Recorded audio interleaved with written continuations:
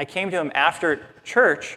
I said, Mark, 2 days ago, in the scriptures, I read this, and I shared it with him. And he goes, wow, that really matches. And then, but he blew me off, because he always does. Then the next day, I can't remember details, if he heard a sermon or podcast or, I don't know, but someone else mentioned the same passage. And then his radar went up like, oh, this is important. So then he came back to me and said, John, would you like to teach on that little passage? I said, okay. And then when I went into it, it's like, well, I have to teach this, and I have to explain this, and here's a sermon. So he said, all right, you got June 23rd. So here I am. So I'm going to try to share with you what the Lord shared with me and a little bit more. And I really feel like God wants to bless us today, so I'm excited about that. Let's see if you've been listening to Mark. Finish this sentence. We cannot have the word without the, and we cannot have the without, you got that, right? He said it only once, okay, he said it about 20 times every week for weeks. So I think we got that one. Mark's been emphasizing that after Jesus, we have the Holy Spirit doing so much, working God's work in us all the time. The works, the ministry, the effects of the Holy Spirit are ongoing. Paul writes about it in many places, and Mark camped on the last 3 weeks in Romans 8. 3 weeks? I'm just seeing if I can count. So some of the things we just learned just from Romans 8, just one chapter of the Bible, is that the Holy Spirit helps us live righteously before God. Can you do it on your own? Absolutely. The flesh is opposed to the things of the Spirit, and the Spirit opposed to the things of the flesh. There's no way we could do it on our own. We need the Holy Spirit to live a godly life. The mindset on the Spirit is life and peace. God will give life to our mortal bodies through the Spirit who dwells in us. We will live by the Spirit if... we will live, I said that wrong. I can't even read my own writing. We will live if, by the Spirit, we put to death the deeds of the body. Mark, I remember spending a lot of time talking about our spirit of adoption, that we are children of God. And what's the one thing that we cry out as children of God? Abba, Father. Just that daddy. And that's because of the Holy Spirit in us. And the one thing you talked a lot about last week, explaining about, is the Holy Spirit intercedes for us. And he prays according to the will of God. Do you always pray according to the will of God?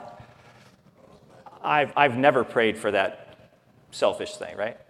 But the Holy Spirit prays according to the mind of God so that we are actually being prayed for according to his will. Now, those are just some things I've picked up from Romans 8. That's not all that Mark has taught about in that chapter. And he's also spoken about many other things the weeks prior. I picked up a few things, like from the Gospel of John. In Jesus' last night with his disciples, he said a few things, quite a few things, and a few of them just about the Holy Spirit. For instance, in John chapter 14, he's the Spirit of truth. Also in John 14, he will teach you all things and bring to remembrance all that I have spoken to you. I like that. I claim that because I need to remember the words of God that I've learned, the words of Jesus. In John 16, Jesus said that he will guide you into all truth. So he's a guide. And in the same chapter, he will glorify me. So the Holy Spirit glorifies Christ. I like those. I've read those a billion times, I think. But also outside of the Gospel of John, in Acts, Mark has mentioned this in Acts chapter 1, verse 8. And the Holy Spirit will come upon you, and you will be my witnesses. So the Holy Spirit comes upon us to be a power to be a witness, to testify about Jesus. One thing that Mark has not spoken about yet, that's plainly obvious in Scripture, is the fruit of the Spirit, right? In Galatians chapter 5. The fruit of the Spirit is love, joy, peace, patience, kindness, goodness, faithfulness, gentleness, self-control. And you might have a different word than what I just said because translations might vary a little bit. But the fruit of the Spirit, do you get the fruit? Is it the fruit of the flesh? No. Fruit of hard work? No. So that's a big one, and that will probably be talked about sometime, or maybe it's just a whole nother sermon series on its own. Next week? Oh, sorry.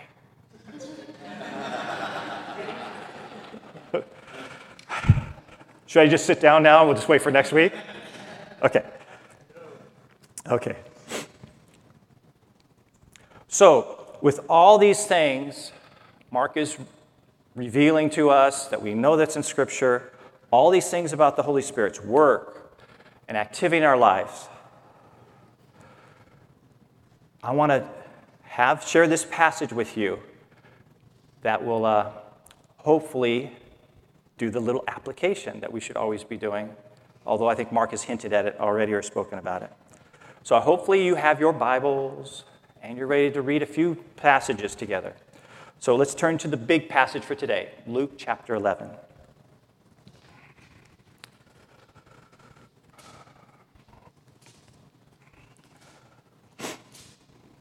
Now, the passage we're going to read in Luke 11 has a parallel passage in the Gospel of Matthew. Matthew's Gospel and Luke's Gospel, the words are identical until the last bit. That's just a warning that we're going to read this one in Luke particularly because of the last bit. So that's why I'm choosing the one in Luke. So you'll say, oh, I've read this before, heard this before. I surely hope you have. Okay, so Luke chapter 11, starting with verse 9. Jesus says this, "So I say to you, ask, and it will be given to you. Seek, and you will find. Knock, and it will be open to you. For everyone who asks receives, and he who seeks finds, and to him who knocks it will be opened."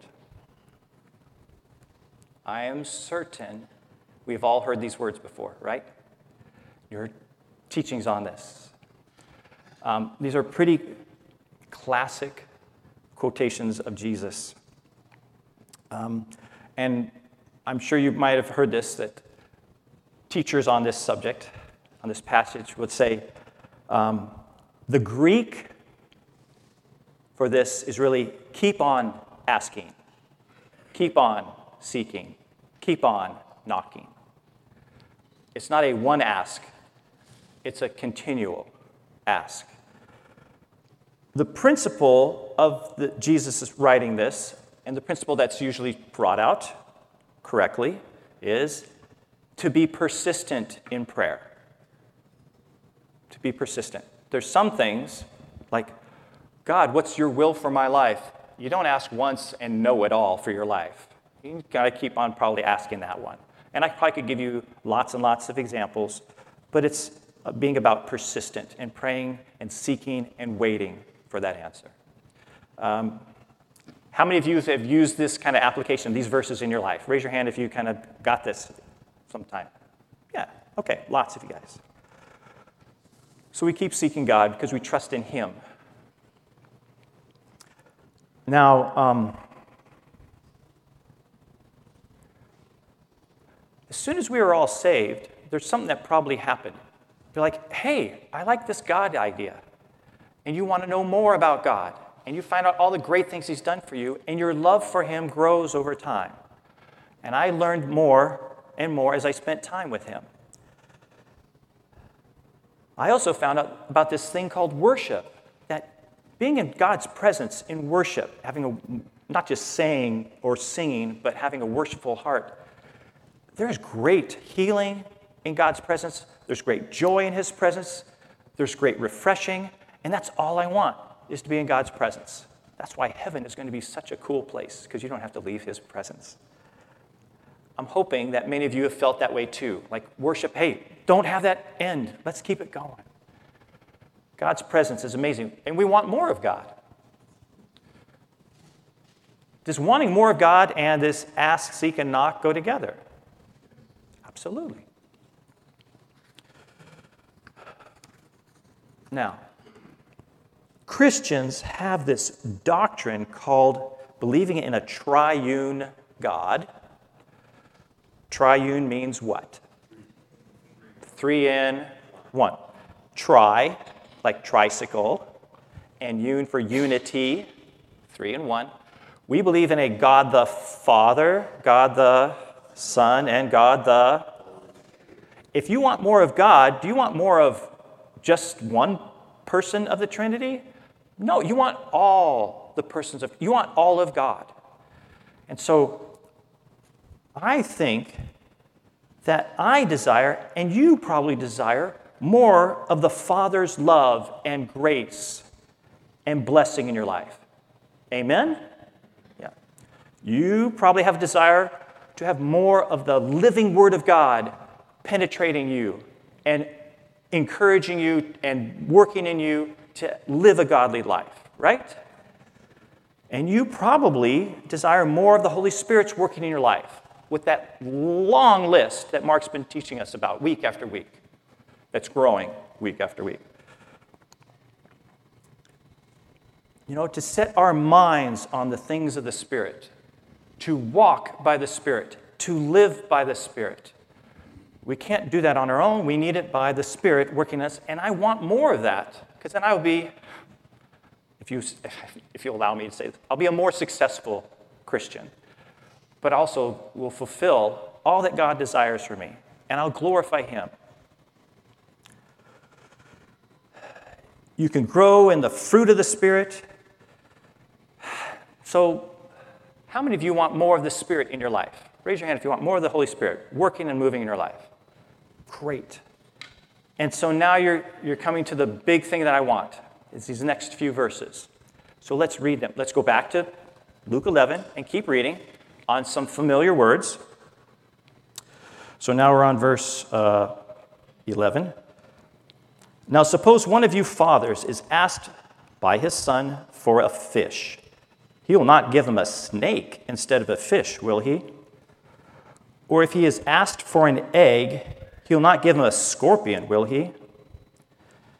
If you then, being evil, know how to give good gifts to your children, how much more will your heavenly Father give the Holy Spirit to those who ask Him? That last phrase, how much more will your heavenly Father give the Holy Spirit to those who ask Him? This is application. If you want more of the Holy Spirit, which a lot of you raised your hand, what do you got to do? Wow. Is this a promise? I believe so. Jesus is asking a rhetorical question, yet He is promising you can get the Holy Spirit. You can have more. You can ask for more. But it's a keep on asking, keep on seeking, keep on knocking. Don't stop with a one ask. Could you ask today and tomorrow and the next day and always? Well, I certainly don't want to say, oh, God, thank you for one touch in my life. I want more of that. Thank you, God, for one great time of worship. No, I want more of that. Thank you, God, for one time in the Word where you spoke. No, I want more of that. And I want more of the Holy Spirit. I think you do too. And I want to encourage you to ask continually for the fullness of the Spirit in your life. Amen? All right. So that's my application. Write it down. From this day forward, henceforth, I shall ask, seek, and knock. Okay? So I'm just wrapping up what Mark's been teaching on, and he's going to teach on more. Fruit of the Spirit next week. Be here. So that's the big deal. If you walk away with that, I feel like I've done my job. Because that's what I felt like God wanted to share. Without Mark, I'm going to add one more layer. on the Holy Spirit. And so I'm going to talk about the gifts of the Holy Spirit that are in Scripture a few times. Actually, there are 4 distinct lists of gifts of the Holy Spirit. 3 of them that Paul speaks about, one in Romans 12, one in 1 Corinthians 12, and one in Ephesians 4. And then even Peter, in 1 Peter 4, talks briefly about it, only lists 2 gifts. So there's 4 places, though, you can look at gifts of the Holy Spirit. So I want to look into these, and I want you to remember, right off the bat, before we get any farther, spiritual gifts are given by the Holy Spirit to minister or serve one another. Did you catch that? I want to make sure nobody thinks at the beginning, oh, spiritual gifts are for me. No, they're given to you to give to others, or whatever they are. In your serving, in your giving, all those things. They aren't for you to hoard. It's a gift to be given. It's a gift to be given. Please turn with me to 1 Corinthians 12. There we go. I will focus just on 1 Corinthians 12 today. And I'll read through this and just look at gifts as the next layer. I'm going to call it a layer right now. Mark's been laying layers of information about the Holy Spirit. Here's another one. So we'll start with 1 Corinthians 12. I shouldn't say information, I'd say activities of the Holy Spirit. Sorry. Verse 7. And we'll read through 7 through 11. But to each one is given the manifestation of the Spirit for the common good. For to one is given the word of wisdom through the Spirit, and to another the word of knowledge according to the same Spirit, to another faith by the same Spirit, and to another gifts of healing by the one Spirit, and to another the effecting of miracles, and to another prophecy, and to another the distinguishing of spirits, to another various kinds of tongues, and to another the interpretation of tongues. But one and the same Spirit works all these things, distributing to each one individually just as he wills. So that's an introductory to spiritual gifts, like really fast, boom. There's a whole bunch of them, same Spirit, lots of gifts. And the first verse, though, verse 7 that we read, each is given for the common good. How do you get a gift? Someone chooses to give it to you. Do you earn it? Do you work it up? Do you have to meet qualifications? My sons got birthday gifts. They had one qualification. They were my son. You are God's children. You meet a qualification to be given a gift. You don't have to be mature. You don't have to be wise. You don't have to have paid your tithes. You're just given a gift. Is it for you? It's for the common good. It's for others. Okay. Well, that's one part. Let's just turn a little bit more. Next chapter. Well, we're skipping chapter 13 for a moment. Chapter 14. Well, I just want to read 2 verses of chapter 14. The first verse of chapter 14 says, Paul writes, pursue love, yet desire earnestly spiritual gifts, but especially that you may prophesy. What do we pursue? What do we pursue? Love. We pursue love. We go for love. We need love. Chapter 13 is a whole chapter on love. That is essential because God is love. That is his nature and character. That is to be our nature and character. Who he is who we are to be. So that's not negotiable. You got to be love. If you're not loving, then you're not of... That's 1 John, by the way. He who is not of love is not of God, does not know God. For God is love. Pursue love first, but the middle part I'm going to focus on right now Yet desire earnestly spiritual gifts. Oh, we can desire them. You're not going to be earning it, but you can desire a spiritual gift. That's that asking, seeking, knocking, right? Oh, God, give me gifts so I can give them to others. Give me gifts so I can give them to others. The spiritual gifts that the Holy Spirit gives. Now, I have natural gifts, and I have spiritual gifts. The natural gifts, thank you, God, I think they're pretty much mine for a while. Like my personality, maybe any abilities I have, things like that. Those are mine. But the spiritual gifts, God can give at a later time. And so I want those spiritual gifts so that He can work His glory in and through me. But I need it by the Holy Spirit. The gift is given, and I need the Holy Spirit to give me the ability to operate in that gift correctly, whatever that gift is. We just read a bunch in the 12th chapter. And I want to finish it with one more verse here. If you drop down, same chapter, verse 12, Paul finishes kind of this little thought by saying, "So also you, since you are zealous of spiritual gifts, seek to abound for the edification of the church," or the building up of the church. But I think that it kind of explains itself. Be zealous for spiritual gifts.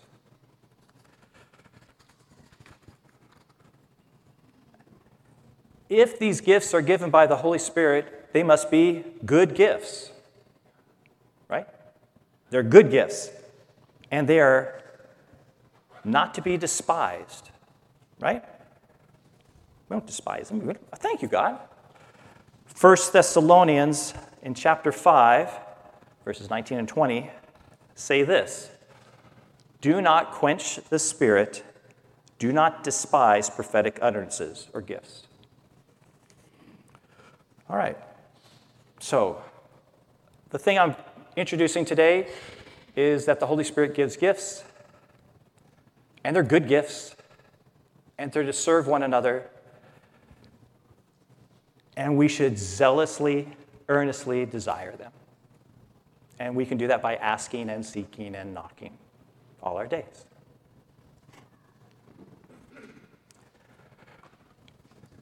As you can see in this little outline at the back of the bulletin, the next thing I want to talk about is elephants. Now, I do not mean Indian elephants or African elephants. Actually, I want to speak now, since I brought up about the gifts of the Holy Spirit, I want to speak about the elephant in the room. Because it's right there, right now. And I know this because I've been there. So I want to speak about the elephant. Its name is fear. And some of you probably search in your heart, some of you can probably sense, yeah, I think I got a little fear in me. That's what I've been feeling as he was talking. If you felt that, please recognize it. So I'm going to talk about fear. And you may not own any of this, but you might be able to understand the concept that might apply even to somebody else maybe in this room. So let's talk about fear. Where does fear and its power come from? Who owns the power of fear? The devil. Fear is not of God, is it? Okay, so I just want to throw that out there. Let's talk about the elephant, right? Fear is not of God. There can be a holy fear, an awe, and a reverence for God. That's not the fear I'm discussing, right? That's probably a bad English word because it has multiple meanings. English has very many words like that. So I find 3 types of fear. So I call them elephants. 3 types. Number 1, there's the fear of falling or hearing or someone teaching the wrong doctrine. This is the fear of error. And some of you have probably been under this kind of teaching. You might have been taught that the ministry gifts of the Holy Spirit were for the apostles' time, and they're not for today. That teaching's been around many a year, and it drives up fear. The outcome is not good. And so I want you, if you recognize that in you, to think about that. A teaching that that binds you into a certain spot in the Bible is called a stronghold, a wrong way of thinking. It prevents you from the freedom that's in Christ. So if you feel like that might be you, you might want to deal with that with God's help. The fear of wrong doctrine or of error will prevent you from realizing the fullness of the Holy Spirit, i.e. the gifts. A second elephant, another version of fear, is fear of acting in the flesh or emotionalism. By the way, I can identify all these in my past, so don't think I'm just lecturing at any of you. I've been here. I've been to a lot of churches. Many of you may have too. I've been through a lot of expressions or streams of Christianity, and there are some that use the gifts, but they're pretty demonstrative in their use. And that's emotional, yes. There's a large spectrum of spirit-filled believers. They run the gamut, and I like to call them, don't quote me, sorry, I'm using labels, I apologize for that, but on this side might be charismatic light, and over here might be Pentecostal loud. And I have been there. I have seen these. I've known people, close friends, and they're on everywhere on this spectrum. You may have been in contact with weirdness or out-of-control people. You may have been in a place where they pressured you to speak in tongues. And you know that phrase, don't throw the baby out with the bathwater? Just because there's a weirdo out there doesn't mean you need to throw out all the gifts of the Spirit. Okay? So I'm just want to address that. My wife will say I'm weird, but I am not one of those emotional types that I'm not way over here, and I don't want to hide it and put the gift I've been given under a rock either. So whatever you feel that might be in this category that's inside of you, deal with it right now before God. Making sure you have a healthy, Spirit-filled attitude about the Holy Spirit. The third elephant and final one, I think, of fear is having the fear of being deceived, fear of deception. Now, deception is believing a lie, right? Who's the father of lies? Okay. Do you need to be fearful of falling for Satan's lies? Not if you are abiding in the Word.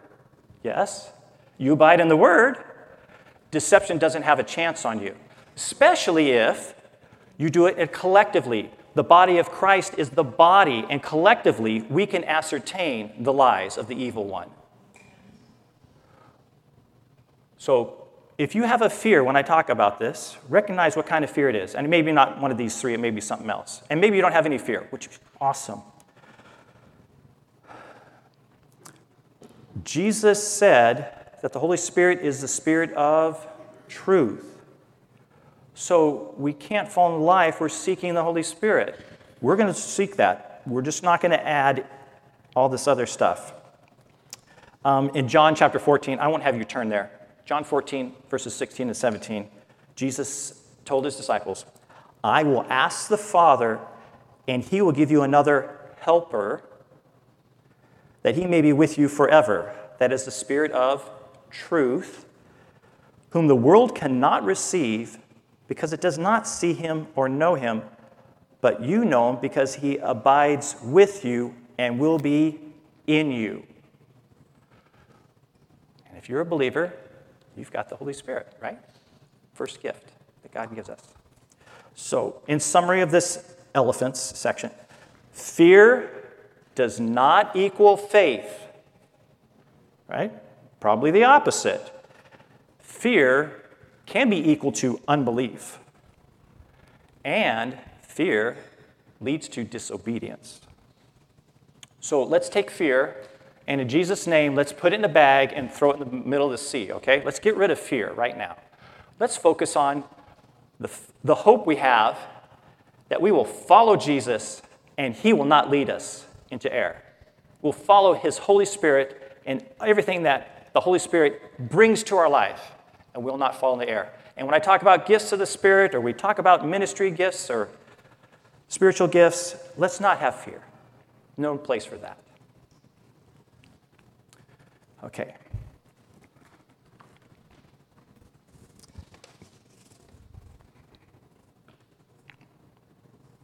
I'm so excited about this.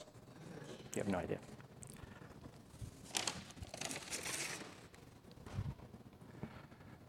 What is this? This is a brick.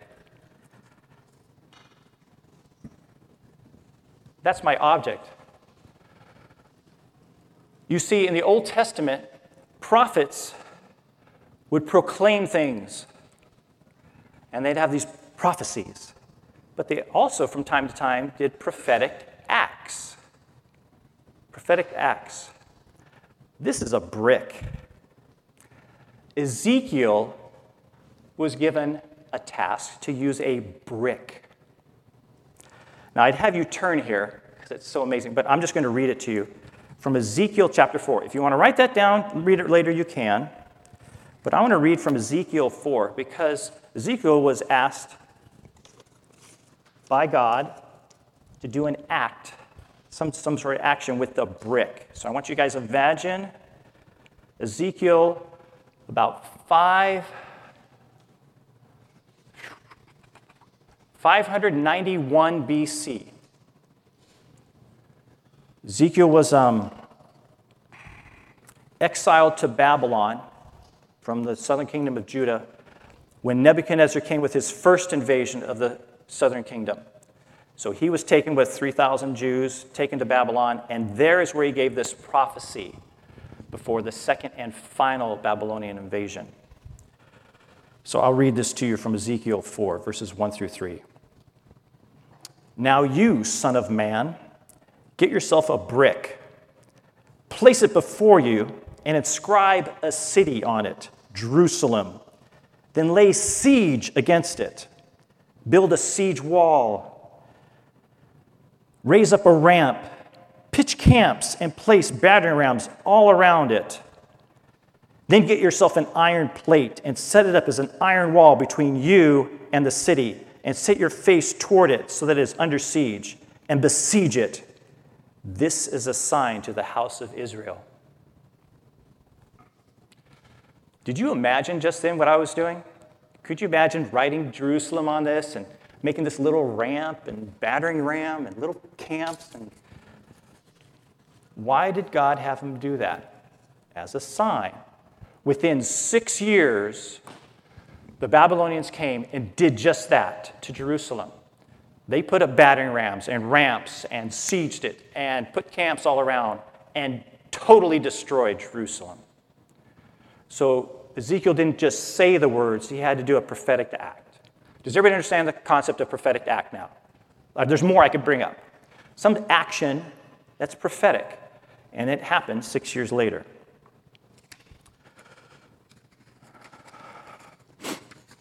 Now, do you know that Jesus did a prophetic act? He did more.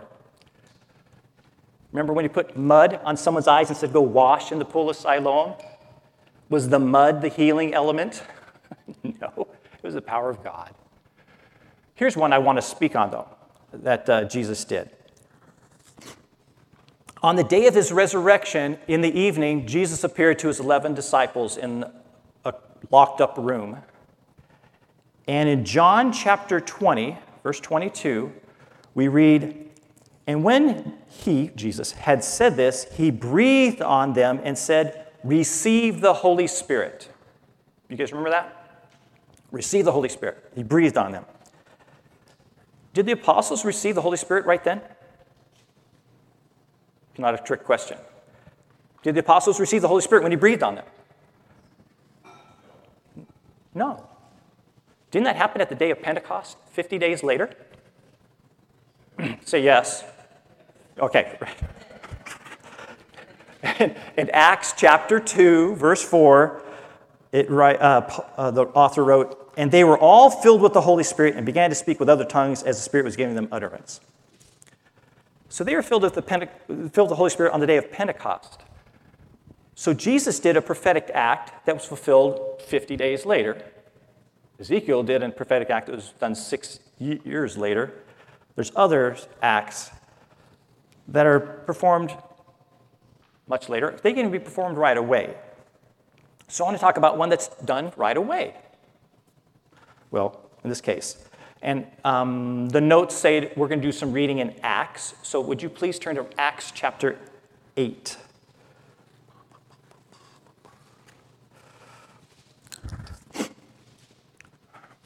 So the prophetic act I want to talk about is the laying on of hands, which is done frequently by the early church. And we do it today, right? Hey, I want prayer. I come up at the prayer corner, and we lay hands on you. We pray for you, right? Is the laying on, did I touch you? Did that make something happen as soon as I put my hand? No. So it's prophetic in that sense. So let's read about this. In Acts chapter 8, verse 5, Philip went down to the city of Samaria and began proclaiming Christ to them. He's later known in the church as Philip the evangelist.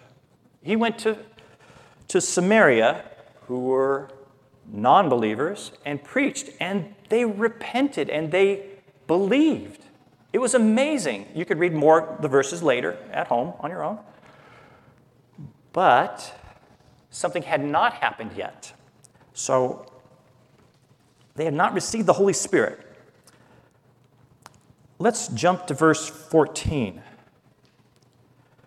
Now, when the apostles in Jerusalem heard that Samaria had received the word of God, they sent them Peter and John, who came down and prayed for them that they might receive the Holy Spirit. For he had not yet fallen on any of them.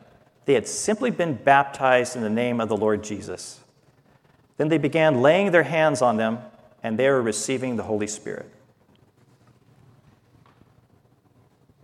You guys get the idea?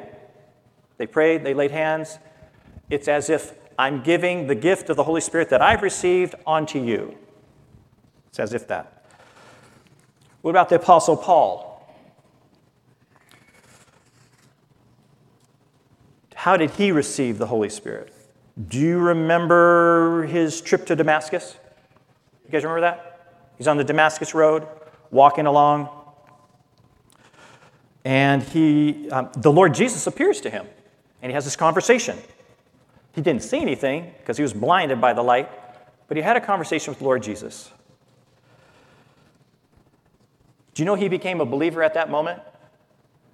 It's kind of hard to have a conversation with a dead guy and not believe, right? Like, oh, wait, I guess he did rise from the dead.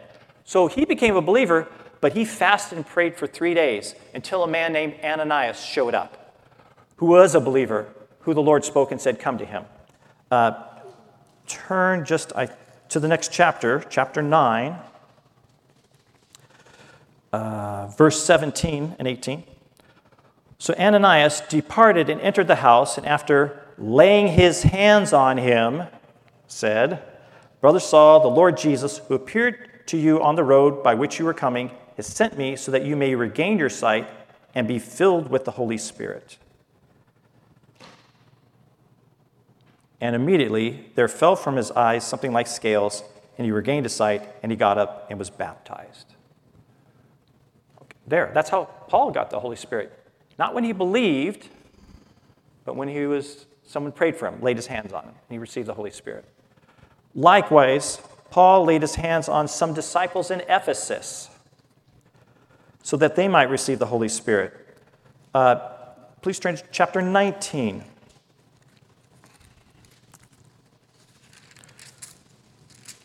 So there was some disciples that he laid his hands on too. I'm going to read 7 verses here.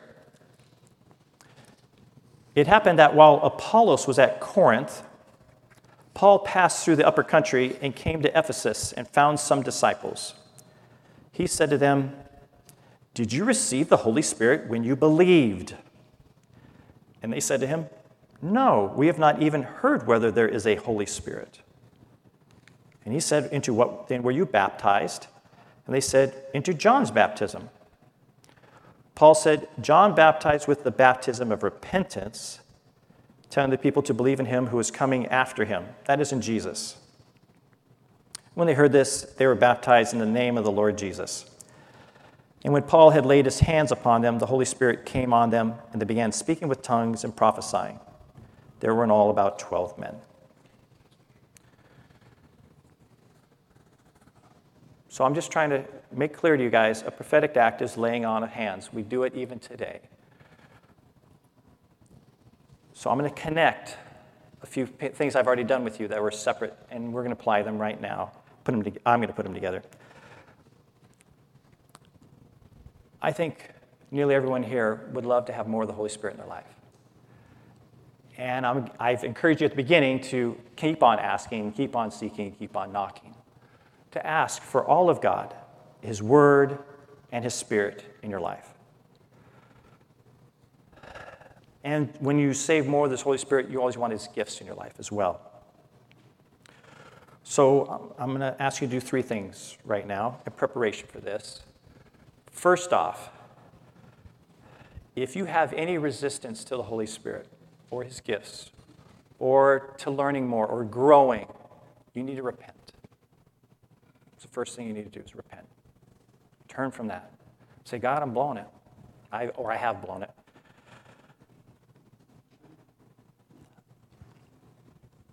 Second, ask the Holy Spirit for more of His presence and His work in your life. Pretty simple. So repent and ask. And the third, keep asking, seeking, knocking for the rest of your life. And what's Jesus' promise? You're going to get it. You're going to get it. Get more of the Holy Spirit day by day. And it may be right away. It may be in 50 days. It may be in 6 years. No, I don't think it'd be that one. But God will work in you and work in you over time. I just know that. So I'm going to try to describe this right. I want you to do this every day for the rest of your life, but obviously I don't want you to miss the opportunity of doing it right now. So we're going to do this right now too. And I'm going to do it also as a prophetic act. When you receive a gift from someone, you come up to them and you get it from them, right? We're going to do that right now. I'm going to ask you in a few moments here to do just that. Symbolically, I'm going to ask you all that want to have more of the Spirit in your life to come forward, right up here. I'm going to ask you to put out your arms like you're going to receive a gift, kind of like a prophetic act. And we're just going to ask, and we're going to wait and see if God will speak something to you. Yes, God does speak to our hearts and minds. So we're going to be quiet so that God can speak to you. That means you can't talk, right? It's one of those, oh, God, I want to hear your voice. I want to hear your will. Please, I love you, God. You're so good. You're so blah, blah, blah, blah. Were you listening for God's response? So, as Dave likes to say, turn on the radio so you can listen. Do you know that you can talk over radio and not hear it? Don't talk over the radio. Turn the radio receiver on and wait to listen. So it may be the most awkward 5 minutes of your life up here of silence, but that's what we're going to do. And then I'm going to do a prophetic act. For anybody that comes up here, I'm going to real briefly put my hands on your head or your shoulders, and I'm going to say, receive the Holy Spirit. Receive the Holy Spirit. I'm just going to do that to each person. And this is for more, too. Maybe you already think, I already got the Holy Spirit, but I want more. It's for more. It's not just one time, because it's a keep on. And someone may, all of a sudden the Holy Spirit may come upon them, and they might feel something like joy, and they may get excited. It's okay. Don't be distracted by that. Or they may be overwhelmed with joy and start weeping for joy. So don't be bothered by someone else, how they're thinking, feeling, or acting. Is that okay with you guys? Yes, this is opportunity for weirdness. I know that. Okay. This is normal? Okay, weirdness is normal. I just heard it. No, it is normal. But let's just ask for those that want more of the Holy Spirit, if you want to, I'm just going to sit back here because I'm not ready, that's okay. Or you may say, you know what, I'm going to sit back here and pray for those up here. That's okay too. But I'm hoping that everybody, wherever they're at, they're praying for themselves, that you would receive more. You guys got that? After we do this awkward 5 minutes, for some of you it'll be awkward. After that, then we'll have a final worship song. So then you'll know that it's over with. All right, so, okay, we're done. Does everybody understand what I'm trying to do? Okay. Those that would like to, come forward to ask for more of the Holy Spirit.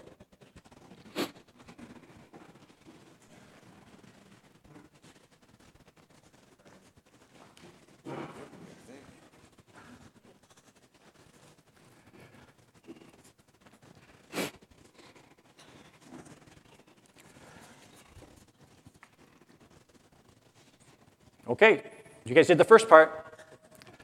And do this, yeah? Okay, just receive from God. That's what I was taught many years ago. And I don't know why, that's what I stick with. And I'll start over here, I guess. I'll just touch people. And you can say it out loud or quietly, ask, and just wait. Let's see what God does, right? What the Holy Spirit wants to do to each of us.